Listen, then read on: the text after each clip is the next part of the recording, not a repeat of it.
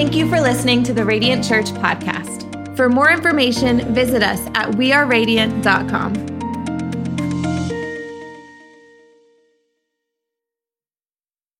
Well, take out your notes. We are in part one of a brand new series that I could not be more excited about called The Miracles of Jesus. We are going to look at some of the miracles that Jesus performed 2,000 years ago and how they apply to your life today. And we're going to look at them throughout this month into April, even into May. The series is probably somewhere between maybe 7 and 9 weeks long. I'm really pumped about it. And we're going to evaluate the life of Christ and what has not just happened, but what can happen in your life. And I'm just believing over our church, and I want you to lean into this, that as we experience these miracles in the scripture, that our faith is built to believe God for the miraculous in your life. I'm believing we're going to see healings in our services and breakthrough in people's lives and anxiety release. I'm just trusting with it because Jesus did these miracles in the scriptures. One, he showed that he was God, but he also showed what was possible with a life that's completely submitted to Christ. It's in your notes this way. The miracles performed by Jesus showed what is possible with a life completely submitted to the Holy Spirit. So when your life is submitted to God, the miraculous can happen.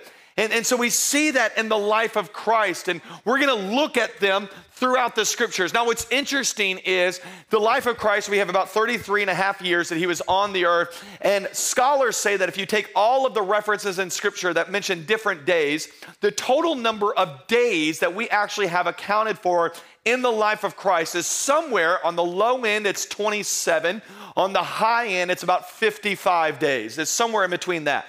That's the amount of days that we have. So in 3 years of ministry, we understand that obviously Jesus did a lot of other things that we don't know about, but that should encourage us to know that there's many other people healed and many other miracles that happen and many other teachings that happen. But the scriptures show us 37 unique miracles that Jesus did. 37. We're going to try to dive through about 7 or 8 of them in this series. And the miracles that we see in the scriptures are there to show us really 2 things. And it says it in the book of John, chapter 20. It says, Jesus performed many other signs in the presence of the disciples, which are not recorded in this book. But these that are recorded, so the 37 miracles that we see that Jesus did in the scriptures, were recorded so that you may what? Believe that Jesus is the Messiah. And that's our number one hope. That's why we're doing this series during Easter, that we want to see a lot of people get saved. A lot of people put their hope in Christ, but also to believe that in the Son of God, and that by believing then, so now that your faith is in him, that you may have life in his name.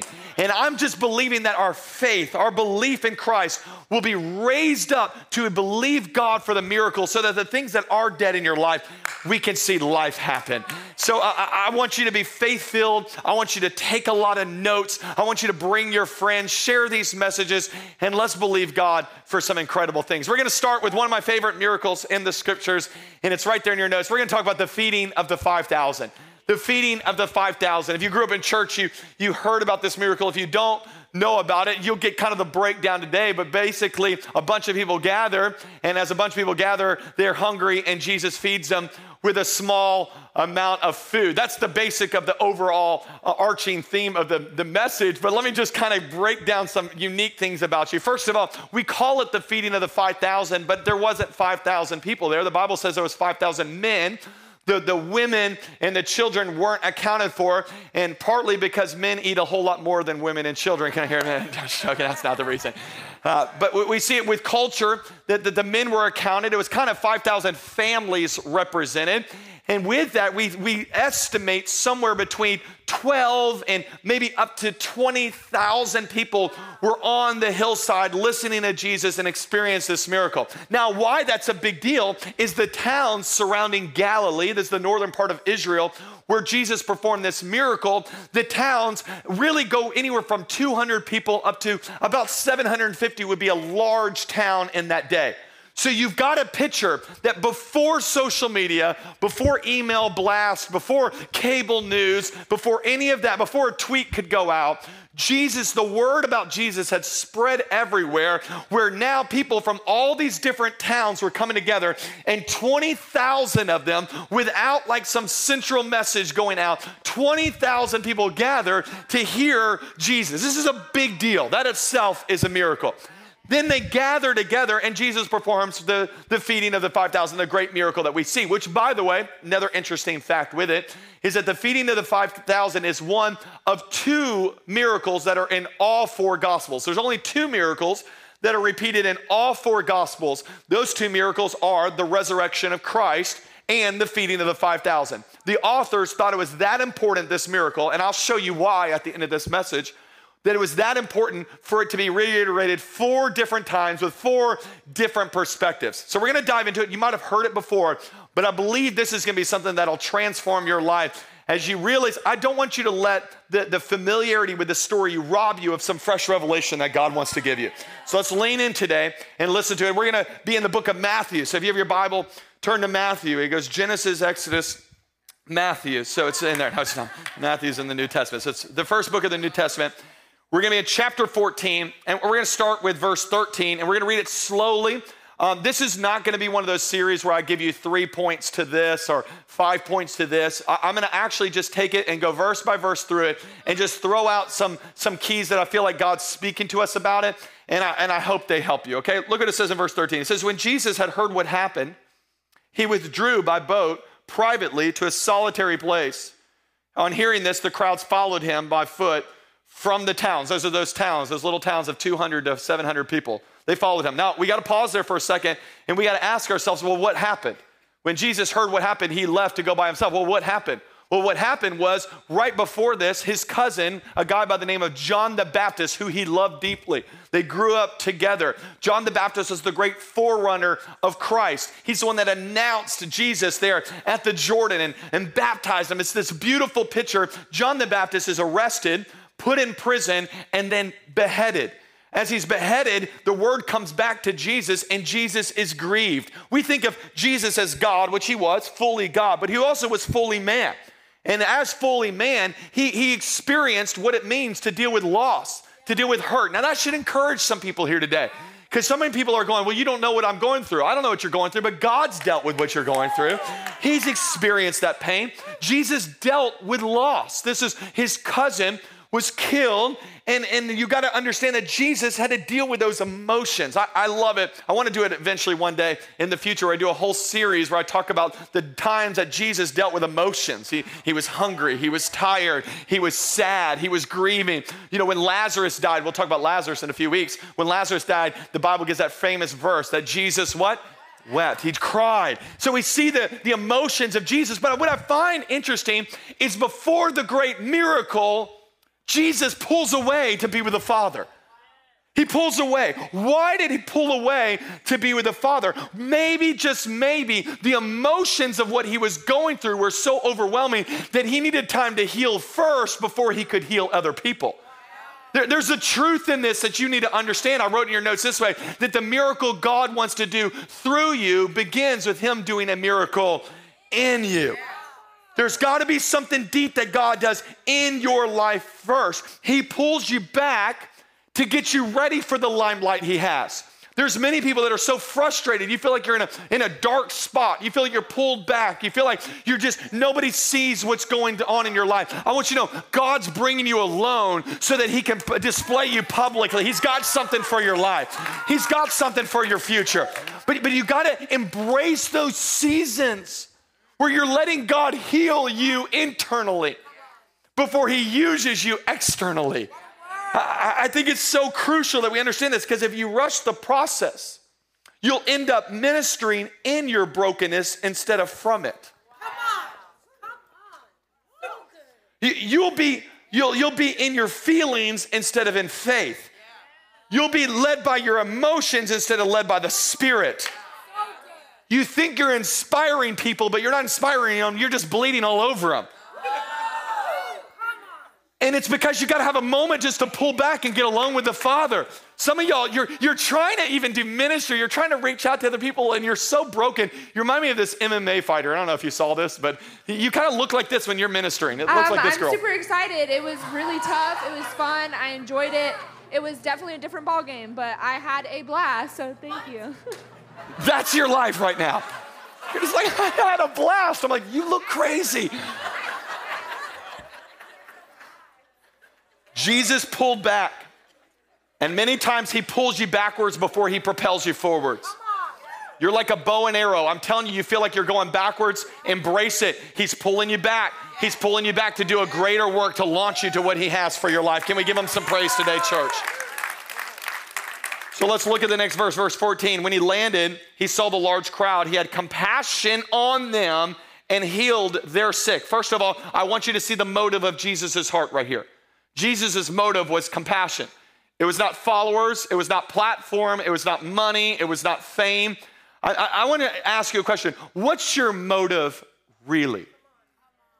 What's your motive? You want God to use your life? Really? What's the reason why? I have to ask myself this all the time. God, grow the church. Let's see more campuses launched. What's the real reason? If your motive is not the compassion towards the lost and broken people in the world, you've missed it completely. We got to constantly evaluate our motive. Going, what is the reason why we're doing this? Why are we trying to make more money? Why are we trying to have the business expand? If it's for God's glory, great. If it's for your glory, we got to check ourselves sometimes. He evaluated his motive right there. It said he had compassion on them. And then it says like this, and as evening approached, the disciples came to him and said, this is a remote place. It's getting late. Send some of the crowds away so that they can go to the villages and buy themselves some food. Okay, let me just show you what happened in this. So let's put ourselves in the context. We're in the beautiful hills of northern Galilee, and Jesus is teaching, and as he's teaching, there's 20,000 people that are listening to him. And he's got beautiful hair just flowing and the beard, and he's just talking. And he's talking, and he's bringing this message, and it's probably incredible. And he's talking to them. Many people think it's maybe the mountain where he gave the Beatitudes, and he's talking about the sermon right there, and he's giving a beautiful message. And you got to think, I might be a decent preacher. Jesus would have been a great preacher. Like, the best of the best. And you got to think that they probably had what we have here at Radiant Church. We have this little countdown clock on the back wall. Every one of our campuses have it so that your campus pastor just doesn't go on and on and on and on. And so we give them a certain amount of time. And so it's on the back wall. You don't need to look at it because I don't abide by it anyway, but it's there. But Jesus is preaching this message, and the countdown timer starts to go down to zero. It's starting to wind down, and they're like, oh, wow, he's going to wrap this thing up, and he's not wrapping this thing up. And so they probably start to go, man, I wonder how long he's going to go. But he doesn't just go a little bit longer. And when the countdown video goes to zero, then it goes into the red and starts counting up. It just shows you your disobedience, and it just... But Jesus is God. He can preach as long as he wants. Like, he's just all about it. He keeps going and keeps going. And then they finally get to the place, it's about noon. I mean, he's been going for a few hours. They're like, man, we got to get to Cracker Barrel. They have a special. We got to get these people to Cracker Barrel. We got to get out there. We got to get there before the Baptists. Come on, somebody. We got to make it. And he goes past noon, and he goes into 1. And then they're starting to think, but man, the football's about to start. And kickoff's at 1:15. Jesus got to wrap this thing up. They try to open their phones for updates, but the service is not good in Galilee. It's not good. So they're frustrated. And the Bible says that they keep going, and he keeps going. And the day was getting late, as they said it. And like, this is late in the day. This is 3, 4, 5 o'clock in the afternoon. And Jesus is still going. Don't ever complain that I'm a long-winded preacher, ladies and gentlemen. If I ever go long, I'm just trying to be like Christ, somebody. Just trying to be like... So Jesus is going long, and then the disciples finally have this huddle, okay? You got to picture this, okay? It's not in the scriptures, but you got to picture it, all right? They kind of get together, and they're like, man, this is going forever. What are we going to do about this? They're like, somebody's got to go talk to him. Somebody's got to interrupt this guy and just tell him, hey, listen, we got to wrap this thing up. It's a big deal. Are you hungry? I'm hungry. So then they all do rock, paper, scissors. It's not in the Bible, but you can imagine, okay? They're like, who's going to go? Who's going to go? And one of them one of them got picked. You can't imagine being that guy. Can you imagine? Okay, just Jesus is there teaching. It's amazing, profound. Blessed are the poor. He's talking. And as he's talking, you have a disciple just creeping up to the side. They already tried the keyboard thing. You know what I mean? Where they play the keyboard. And try that. With the Oscars trying, there's what music. Jesus wasn't all about it. And so they walk up and they just slowly go, hey, Jesus,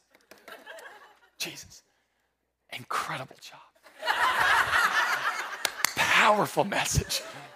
We've all been impacted for hours by this message. And then you got to think, he had to think of a solution because he couldn't tell him like, hey, we're hungry, we're done. So he's like, what is the solution? The solution is Jesus cares about people. Jesus, these people are hungry. They're done. They need to go home. They need to go home so that they can get some food. He thought he had a solid plan to get Jesus to wrap this thing up, but Jesus wasn't done. So as Jesus is not done, Jesus looks at him and says this phrase. Look at verse 16. He says, they don't need to go away. And he looks at his disciples and he says, you give them something to eat. You handle the problem. Now, can you imagine that guy just like, this is not what I planned. I didn't think you'd want us to actually solve the problem. Jesus, I thought you would do the work. You would solve the problem. But for some reason, when God wants to solve a problem, he looks to us instead of him doing it himself. I wrote it down in your notes this way. God's miraculous plan is accomplished through his willing people. So I'm believing God wants to save Tampa Bay, but I just know he's going to use us to do it. I'm telling you, I see it all throughout the scriptures. God can do it himself. He just doesn't. He works through us to do the work that he wants to do. Like, it's interesting. He tells Noah that a flood's going to come, but he tells Noah to build the boat. If I'm Noah, I'm going to be like, God, please let a boat appear. And what I've realized with God is God won't build the boat. He'll do the miracle. He won't build the boat. He won't build the boat. He wants us to work together for this. That's why Paul says it this way. It's beautiful. He says, for we are co-workers in God's service. Like, we're in this thing together. So it's not just him. It's not just us. It's together we do it. So when we make a decision to say, we're going to build the boat. We're going to use what we've got. We're going to take ownership of it. When we're going to do our part. I wrote it down this way. When man does the natural, God does the supernatural. You can't do the supernatural. But I'm telling you this, I've learned this with God. God won't do the natural part. You have to do that. So God looks to us and says, I'll do the miracle. You just do your part. Somebody, you just got to understand, do your part. Do your part. Like God wants to bless your finances. You do your part. You start giving. God wants to save your family. You do your part. You start inviting them and be a little nice to them around the holidays. Isn't it interesting that God wants to use us for this plan? And so they look around and they're in this moment where they're going, God, you want to do a miracle. You want to feed all these people. What do we have? And they look around and there's this little boy who had just gone through the Long John Silver's drive-thru. Now, I don't know if you've ever been to Long John Silver's. I went for the first time last night and to get this. And there was no wait in that drive-thru line. That place needs prayer. And so the boy is, and you might be a Long John Silver's fan, and we support you, but there's not too many of them around Tampa Bay. That's what I've realized. So the boy's sitting there, and by the way, there's so many things about this story that I wrote, just little side notes. Isn't it interesting that the boy is the only one that came prepared to spend the entire day with Jesus? Nobody else had food, but the little boy had food. Like I want to come in every service with expectation that I'm actually going to receive something from God. Like, I'm going to be prepared for what God wants to do. So the boy's prepared, and he's been sitting there with his 5 loaves and his little fish, and he's ready to go. He's got his little meal, which, by the way, that's a lot of carbs for a meal, but he's not on keto right now, and so he's good. And while he's there, the disciples are saying, hey, we need this. Jesus needs your lunch. And now imagine the faith of the little boy, first of all. The faith of the little boy to say, I'll give up what I have because Jesus asked me for it.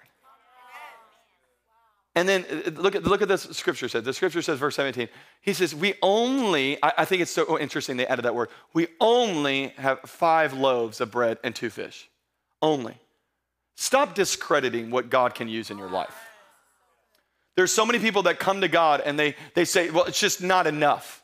It's just not sufficient. There's no way God can use it. When you look at your talents, when you look at your finances, when you look at your time, you look at it and you go, it's just 5 loaves and 2 fish. There's no way. What God wants to do through my life is so great, but there's no way because what I have is too little. And I want you to know, Jesus' next response is one of the most crucial passages in all of the scripture. And if you get nothing else, get this passage. Jesus looks in verse 18 and says, well, bring him here to me. Bring him here to me. Jesus' response with your lack is bring it to me. Bring it to me. Whatever is broken in your life, Jesus says, you bring it to me. Whatever's messed up in your life, you bring it to me. Whatever you feel like is not enough in your life, you bring it to Jesus and watch what he can do through it. Watch what he can do. I love this because this is a truth throughout scriptures that when we give Jesus our little, he's able to do a lot. But many of you guys are missing out on the lot because you are despising the days of the little. I remember the very first time I preached a message. I mean, it was terrible. My talent was horrible. My ability to preach the scriptures were so bad. I mean, my communication skills were terrible. But I'm telling you, I gave it to Jesus. I gave it to Jesus. And I said, if this is something you want to use with my life, I give it to you. I give it to you. And God's used it. I'm telling you, the first time I remember giving to God my finances. That's why I love tithing, because tithing is such a beautiful picture of this. It's giving God our little, saying with our little, it's little in my hands, but it's not little in your hands. When it goes into your hands, that's where miracles can start breaking out. I'm telling you, but if you keep it in your hands, it's 5 loaves and 2 fish. If you give it to God's hand, it's more than enough to do the miracle that he wants to do in your life. Come on, I only have an hour a week free to serve. I only have 1 hour. That hour is wasted in your hands. It is significant in God's hands. So what do we do with it? What do we do with it? Everything significant is found on the other side of surrender. So you can't hold it to yourself. The boy almost, you got to think about this. The boy, how close could he have been? Maybe he was waiting for 5 o'clock dinner. The boy almost ate his miracle. I think there's a lot of people, I'm telling you, I've got so many side little nuggets for this. I think there's a lot of people, you're eating your miracle right now. You're taking it for yourself instead of offering it to the Lord. Side note there. So what do we do with it? What do we do with our Long John Silver's meals here? Well, you don't go, but if you go, what do you do with your 5 loaves and 2 fish? Well, Jesus asked for it. Jesus asked for the miracle. And when Jesus asked for the miracle, you have to understand it's our part to surrender. And here's what happens when we surrender. Ready to write it down? Because when we release what isn't enough, God rewards us with what is more than enough. So you can't accomplish more than enough on your own, but that's why we release it to him. And we surrender to him. I want to speak to somebody who you're holding on to your life. You're holding on to the fact that you can do it yourself. And you can go, well, I'm going to accomplish it myself. I'm going to overcome this stuff myself. I'm telling you, you're insignificant. Your powerlessness in yourself. But when you give what is broken over to God, when you give what is lacking over to God, God can take it, God can use it, and God can use it to make a difference in the world today. But you got to start with surrender to God today. So, and the result is that when you give things to God, Ephesians 3:20, which I love to quote all the time, it says, now all glory to God, which by the way, that's the goal of all of this, who is able through his mighty power at work within us to accomplish infinitely more. I don't know what you think is possible in your own strength. It's not infinitely more. I'm telling you, our God can do infinitely more when you hand it over to him. More than you can ask or think. Come on, give him a little bit of praise today. That's what happens with our God. Verse 19. Okay, now this gets a little crazy, all right? Verse 19. And he directed the people, talking about Jesus, directed the people to sit down on the grass. Taking the 5 loaves and the 2 fish, and looking up to heaven, he gave thanks, and he broke the loaves. Then he gave them to the disciples, and the disciples gave them to the people. Now, verse 19, what I just read to you right there, could be one of the most confusing, frustrating verses in all the Bible. Because if I'm in this scenario, I'm going, there's 5 loaves and 2 fish, God, do the miracle. But God doesn't do the miracle the way we want him to do the miracle. And if you followed God any amount of time, you know that the way you think is the easiest way to see the miracle happen is not the way God chooses. It's not the way he picks it. So he always does something unique in how he does the miracle. And the pattern we see here is a pattern we see all throughout the scriptures. So what's the pattern? It's not in your notes, but I just want you to get this. The pattern is that the miracle first had to be released from somebody's hands. So Jesus said, give it to me. So it started with a moment of surrender. That's where everything starts in the kingdom of God. And then God took it, and the Bible says, and he blessed it. Now, when I think of the blessing of God, I think this is the moment. It's blessed by God. And then boom, bread and fish appear everywhere. But isn't it interesting that it was blessed, but not abundant yet? Let me just say it this way. There's many of you, you have to understand you're blessed even if you don't feel blessed. I thought I would get a better amen across our campuses today. Because you're walking around going, well, I don't feel blessed, and my bank account doesn't feel blessed, and my kids don't look blessed. And I'm telling you, if you're in the hands of the master, you're blessed whether you believe it or not. Your life is abundant whether you think it or not. I'm telling you, you might not have seen the miracle, but you're blessed because you're in God's hands. You're in God's hands. And then something happens that's shocking. He takes it, and then he breaks it. He breaks it. Now, I've read that my whole life going, why in the world? What? He breaks it. You have to understand how God works. Because as believers, we have to embrace the idea that things kind of look worse before they get better. You might remember the day you got saved. I know, I hear these stories all the time where you give your life to Christ in a service just like that. You're all excited. You're all pumped up. You're ready to go. And then you go and you have like the worst next few days of your life. And it all just falls apart. It's just crazy for a while. And why? Because many times it looks worse while God's doing the miracle in your life. It looks terrible, but you have to understand God's got a master plan. God's got a beautiful plan behind the scenes. It doesn't make sense, but it will make sense in the future. So he breaks it. He gets it broken down. And there's always a season of pruning before he brings you into potential. There's always a breaking down before he gives you the breakthrough. There's always a time that you feel like you're being crushed, but I'm telling you, he's getting you ready for the future that he has for your life. It's a breaking. It's a tough time. That's why we do a 90-day tithing challenge instead of a 9-day tithing challenge. Because you remember giving to God for the first time, and you're like, honor God with your tithe, and then the next week you have like the worst financial week ever. And you're like, what happened? It looks less before there's more. That's how it works with God. So by the way, can I encourage someone in here today? Because if you feel like you're being broken down right now, that's probably because there's some kind of breakthrough God wants to do through your life. There's something that God wants to do. And then he takes it. And again, he doesn't say, now there's a miracle. He takes it and he hands it to the hands of the disciples. Isn't it interesting that the miracle did not happen in Jesus' hands? It happened in the disciples' hands. He distributed it, and as they're distributing it, the multiplication starts happening. It doesn't make sense. The whole miracle way of doing it just doesn't make sense. But here's what I've realized about faith. Faith is the decision to obey, even when you don't understand. So you don't understand. You're like, but I would do it different. Welcome to the club. We all would. But we're not God. God's got a master plan. And I want you to know there's actually a reason behind the master plan. I'll get to it in just a minute. There's a master plan behind it.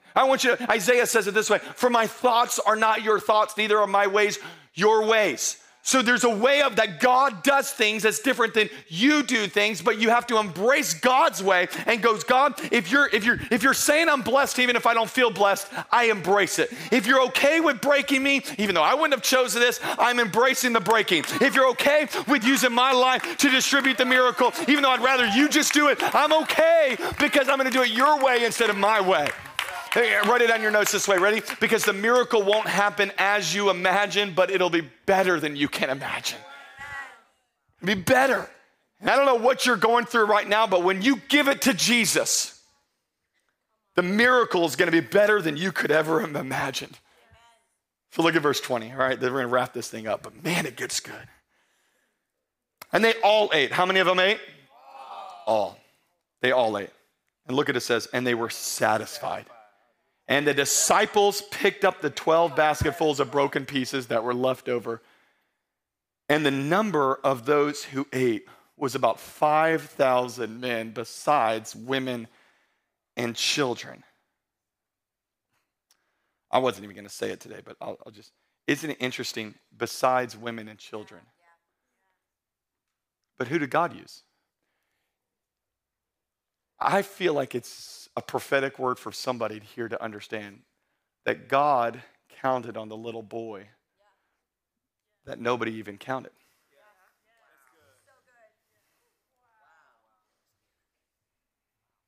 You think nobody sees me?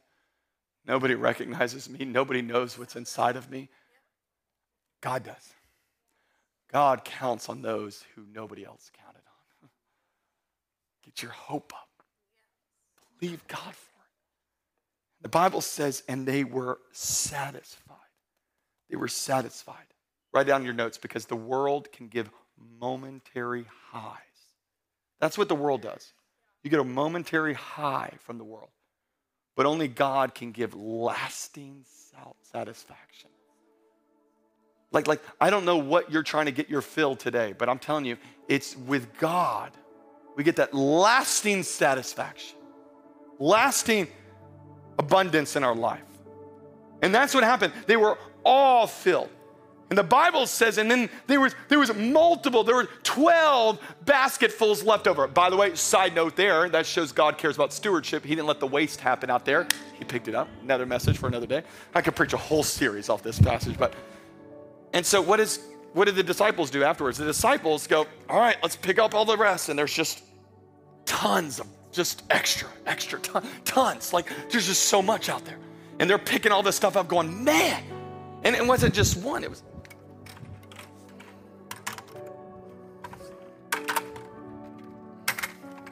How much time y'all got, all right?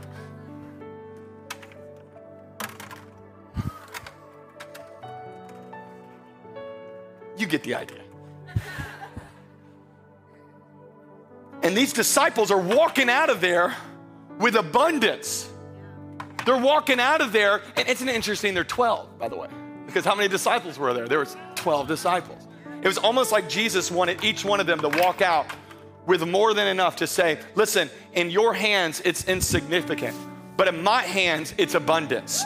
You hold on to it in your hands, it's not going to count for much. You give it to me, and you will never imagine what I can do with your life. I'm telling you, can you imagine? If I was one of those disciples, I'd be walking around for days going, oh, this is a miracle. This is a miracle. You have no clue what God can do through a life that's surrendered to Him. Well, it looks so insignificant. You give it to God, miracles can happen. In the book of John, the story goes that the next passage, Jesus walks on water. It's an amazing miracle. We might get to it in a few weeks. And then after that, Jesus gets back to the shore, and the Bible says that the crowds gathered all around. Yeah, no duh. Because that's what happens when you multiply food in front of 20,000 people. They're going to go tell everybody they know. And guess what they're going to do? They're going to get there the next day and they're going to go, Jesus, we're hungry again. And they missed the point of the miracle. Book of John, Jesus says, very truly I tell you, you're looking for me not because you saw the signs I performed, but because you ate of the loaves and you had your fill. Like you had a temporary satisfaction that I could give you. And that's why you want to come to me, which is, by the way, that's why most people come to Jesus, right, for the first time.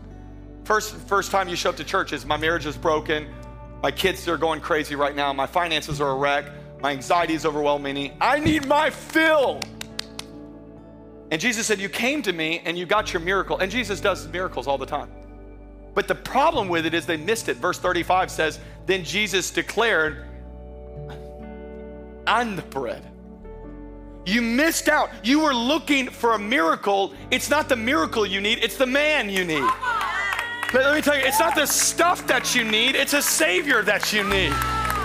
Listen, he says, I'm the bread of life. Anybody who comes to me will never go hungry, will never go thirsty again. You come to Jesus and you go, God, I'm not after you from what you can give me. I'm after you for you.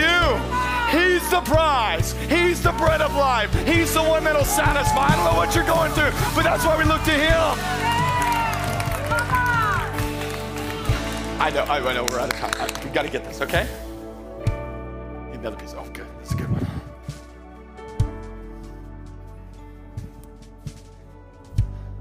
So then the night Jesus is betrayed, He gathers His disciples. The 12 are in the upper room. And he takes the piece of bread and he tells them that they finally got it. This is my body.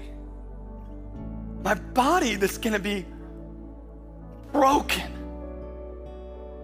He was blessed. He belonged to the Father. And then he became broken. And he says, and I'm doing this for you. And then we can't get there, but then it was just a few chapters later, Jesus tells him and says, now go into all the world and preach the gospel. It's almost like he showed us the miracle of the 5,000 was the life we're called to live.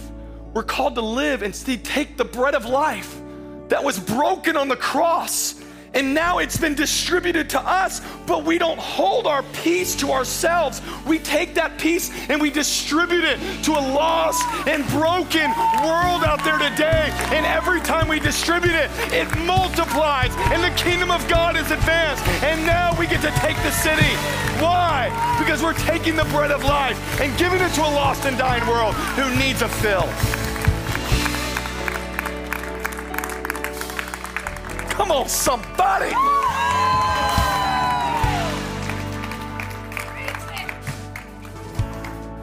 It's more than just a story about food. It's what God wants to do in your life. I wrote it down, your last note, ready? It's when Jesus was broken and miraculously resurrected, which is what happened. It made a way for all of our brokenness be miraculously resurrected also. I don't know what's broken in your life. I don't know what you're frustrated with in your life. I don't know what you've seen, feel like is insignificant in your life, but we got to give it to Jesus today. We got to submit it to him today. So at the close of this service, at every campus, nobody moving around, just stand to your feet for just a second. Let's have a moment where we look to Jesus and we do what that boy did. We give him what we think is insignificant. We give him what we think is not enough. And Jesus is speaking over you right now. And he says, give it to me. Give me your pain. Give me your past. Give me your sin. Give me your brokenness. And when we give it to God, it's when he's able to do the miracle. So I don't know if you feel comfortable, come on, throw a hand up to heaven. In a sign of surrender, we give it to you, God. At every one of our campuses, we give you our pain, our shame, our giftings, our talent, our money, everything we have is yours, God. We submit it to you and we say, God, have your way. Do a miracle through my life. In Jesus' name we pray. Come on, let's worship one more time before we go. Sing, I open up my heart to you. I open up my heart to you now. So do what only you can. Jesus, have your way. Sing, I open up my heart to you. Oh, Jesus, I open up my heart to you now. So do what only you can. Jesus, have your way in me now.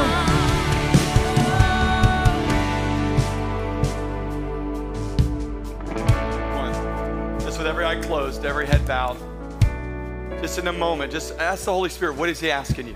What is he speaking to you about today? Many of you, it's a moment of surrender. It's a moment of just saying, God, I'll give you everything. Be that boy. Maybe it comes with your time. Maybe it's your money. Maybe it's your talent. Just say, God, I surrender it to you today. Use my life for something bigger than I can ever imagine. There's another group that's here today before our host comes at every one of our campus, and you have not started that relationship with Christ. Jesus is looking at you right now and says, give me your life. Give it to me.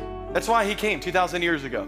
He didn't come to multiply food. He came to be the bread of life that can satisfy your every need that you have. His body was broken, miraculously resurrected, so that all of our brokenness, when we give it to him, can be used for a purpose greater than we can ever imagine. It starts with this moment of surrender. If that's you, on the count of 3, I want you to throw that hand up to heaven. Say, today's my day. Today, this is my moment. I'm giving Jesus my life. I'm not holding back anymore. I'm stepping out in faith, saying I belong to Christ. If that's you, maybe you've never made this decision before. This is your day of salvation. On the count of 3, throw the hand up. We want to pray for you right there in your seat. 1, 2, 3. Come on, throw it up at every location. Thank you, thank you, thank you, thank you. Thank you at all of our campuses. Thank you those in North Tampa, and those at the Heights. Those in Pinellas County. Just throw the hand up, wave it up, you put it right back down. Let's all pray this prayer out loud together. Say, dear Jesus, today I give you my life. Forgive my sin. Forgive my past. I belong to you. I'm going to follow you for the rest of my life. Be my Lord and be my Savior. In Jesus' name we pray. And everybody that believes it says, come on, let's celebrate those who just made the best decision ever. Thank you for listening to the Radiant Church podcast. For service times or giving options, visit us at weareradiant.com.